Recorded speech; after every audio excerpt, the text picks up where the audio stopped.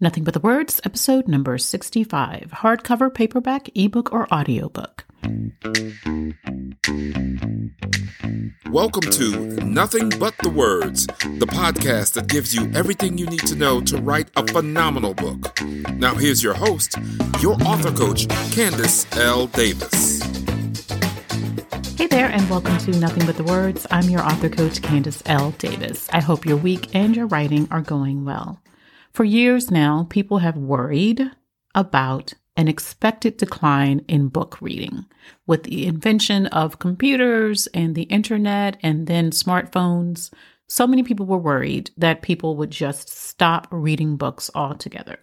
So in this episode, I want to talk about what formats you might want to publish your book in and the pros and cons of some of them. But first, we have to ask the question, do people still read books? With the constant access to social media, streaming networks, online videos, podcasts, video games, all the many distractions of the world, it would be easy to believe that no one wants to read books anymore. But fortunately, that's very much not true. A 2019 study by the Pew Research Center found that 72% of adults, American adults surveyed, stated that they had read at least one book in the previous 12 months. The same survey found that the, quote, typical American, whoever that is, had read 4 books in the previous month. And those numbers had not really changed over a decade. So there was not a decline being seen. People who read were still reading. Some of this is common sense if you're a reader, right? You can't possibly think that you're the only person left reading books. We can see the New York Times bestsellers list. We can see bookstores that are still functioning even without giving over half the store's floor space to toys. I know. I went into Barnes & Noble years ago and just passed out because it seemed like there were more toys and games than books on the first floor of the store. But they have to do what they have to do to survive. But there are plenty of independent bookstores that sell books exclusively and are doing quite fine. So do you read books? Do other people in your household read? Do any of your friends and relatives read books? Do your friends on social media post about books that they're reading? I personally am surrounded by people who want to tell me about the latest book they've read, how great it is, and why I should read it. It never even occurred to me to question whether or not people are reading books, because in my world, most people do read books. But it's nice to have my assumptions, which are purely anecdotal, confirmed by the survey results, which is that plenty of people, in fact, most people, are still reading books. According to the survey, people who hold a bachelor's degree or an advanced degree are more likely to read books than folks who don't hold a degree. So you may want to take that into consideration when you're writing for your audience. The one result that I didn't quite understand was the decline in men who reported themselves as book readers. Reading increased for most groups, but among men, it actually declined from 2018 to 2019. In 2018, 73% of the men surveyed said they had read at least one book in the prior 12 months. But in 2019, that number dropped from 73% to 68%.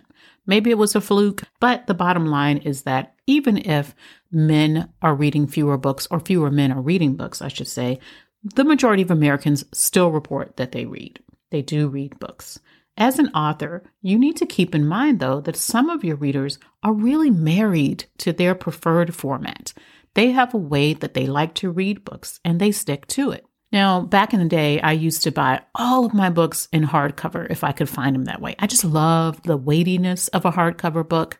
I've since, because I've moved so many times, gone to paperback and even ebook for certain books, which I'll talk about more later. But I do still love a beautiful hardcover book. Most self-published authors, however, are going to skip publishing in hardcover for a couple of reasons. Number one, it can be cost prohibitive. You do have to charge more for your book, or accept that you'll make a smaller profit from each book sale. So it costs more to print those books. You'll either have to raise the price or accept that you'll make less money on each book. And you don't want to raise your price beyond what seems reasonable to your audience. I've had a couple of clients who wanted to do these dynamic books and charge $50 or $60 or several $100s for them, but you've got to have a very niche audience for that. Most people are going to top out at around $25 with the exception of coffee table books. So you don't want to be printing books that cost you so much money that you can no longer make a profit on them. And the second reason why most self-published authors are going to skip the hardcover version of their book is because as of right now, companies do not offer print-on-demand services for hardcover books. Print-on-demand is how most books, especially most self-published books, are sold these days. So a company like Amazon does not keep a warehouse full of your books. When you self-publish with Amazon, they don't keep a warehouse full of your books to ship to people in case they want to order it. They print a copy when someone orders it.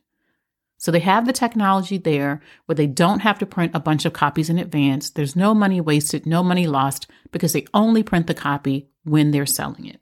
But you can't do that for hardcover. They don't offer that service for hardcover. So if you decide to publish your book in hardcover, you then have to figure out how you're going to print and distribute it. Can it be done? It absolutely can be done. I've had clients who've done it on a small scale, but it is a lot more work than simply uploading your book to Amazon and other distributors and letting them manage it, other booksellers and distributors, and letting them manage the process by printing on demand. So most self-published authors are going to skip that step and go straight to paperback books. According to the survey, 37% of Americans say they only read printed books. So they're not listening to audiobooks. They are not downloading ebooks. They just want to read a printed book. They want to have that book they can hold in their hand. And another 28% said they read both print and digital, and that digital includes ebooks and audiobooks. I fall into that second category. There are certain books I still want to hold in my hand. I want to flip the pages and underline and make notes in the margins. I want to sit it on my bookshelf and see it there. I want to be able to have conversation about it when my kids come home or friends come over and share the book. Other books I read on my tablet with my Kindle app. These are often books, though, that I get on sale for $3 or less. And so it's irresistible to me to get, if the book's $1.99, it's by an author I love, or it's on a topic I'm really interested in, I'm probably just going to get it. I also like to read ebooks when I'm doing research because it's very easy to search the book. When you want to go back and find something, it's super simple to do a search when you have it on your Kindle or other e-reader app. The cool thing for authors is that people like me will often get the ebook, and if we love it, we will also order a paperback version. We'd like to hold that book in our hands, but there are a few circumstances in which you might skip the print version. Some people are publishing highly interactive ebooks these days, so they link to videos and they have other things that happen on the tablet that can't happen in a book. So in that case, you might skip the printed version of your book.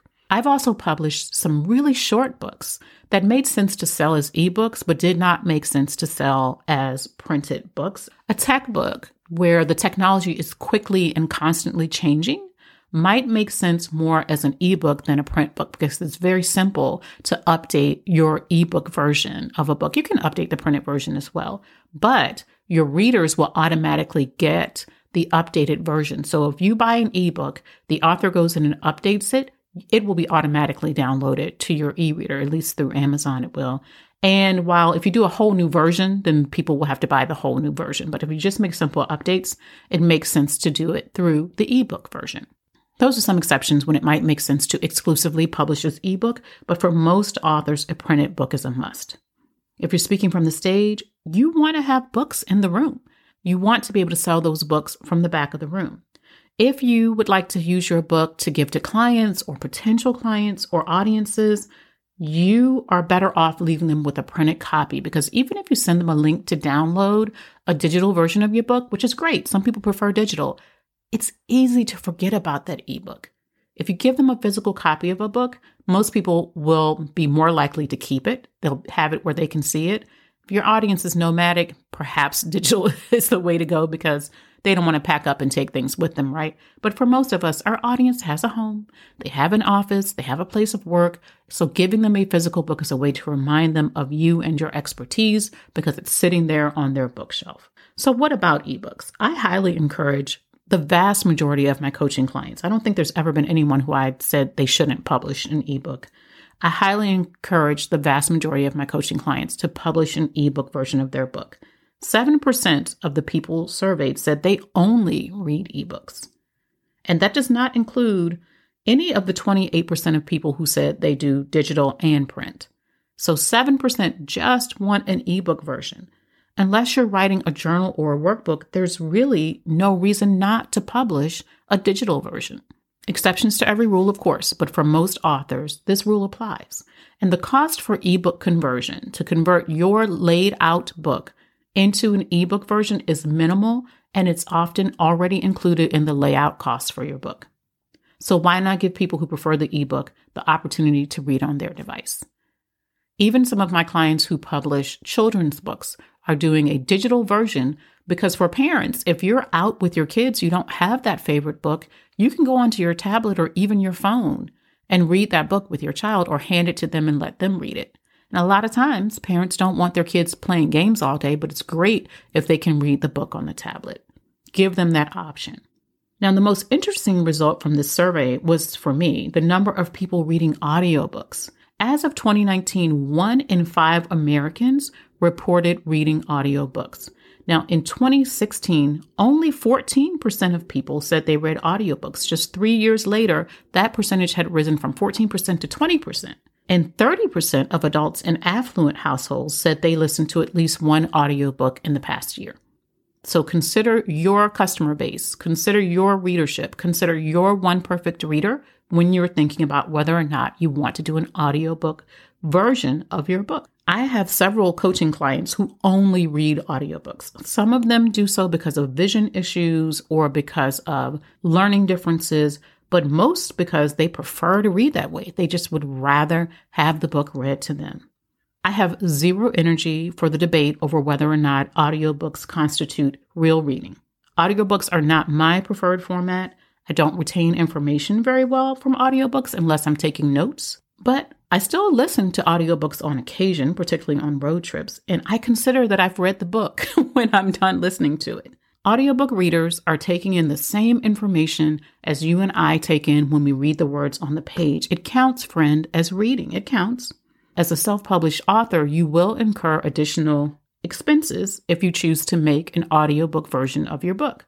To publish through distributors like Audible, which is probably the biggest distributor of audiobooks at this point, it's Amazon's audiobook arm, you have to meet their standards. You can't just sit at home and record something on your smartphone, say this is good enough, and upload it as an audiobook. They do have technical standards that have to be met. So you can't just throw it together, and you may have to hire someone to help you with the process.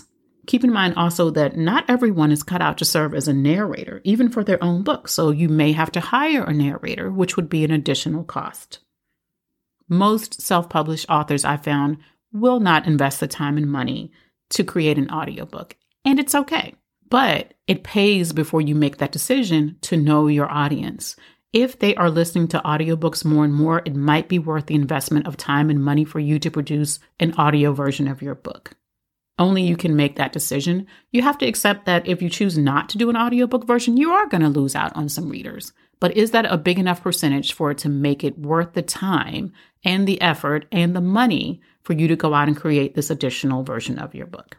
So what do all of these stats mean for you? With some exceptions, most self-published authors should absolutely publish both paperback and ebook versions. If you want a hardcover version of your book, which some people do, I suggest doing a limited run. Some of my clients have done a hardcover printing just for pre-sales. If you didn't buy it in pre-sales, you couldn't get a hardcover copy of their book. Or they did a run just to give as gifts to specific clients or for specific audiences. Whatever you decide, just make sure you have a purpose for those books before you order, say, 500 copies of your hardcover book, because there is nothing worse than having boxes of books gathering dust in your garage or your basement or the trunk of your car. You should have those books on hand if you choose to do hardcover, but you should make sure you have a way to sell them or leverage them. As for audiobook, you can absolutely be a successful author without publishing an audio version of your book. Just keep in mind that you will be leaving out some small percentage of your potential audience when you do. You have options now that we did not have just a few years ago. You have the ability to publish your book in whatever format you want, in whatever format you believe your audience will best receive it. That's all for this episode, my friends. For more writing tips and inspiration, follow me on Instagram at Candace L. Davis. Thanks for listening to Nothing But the Words. I'm your author coach, Candace L. Davis, and I'll see you next time.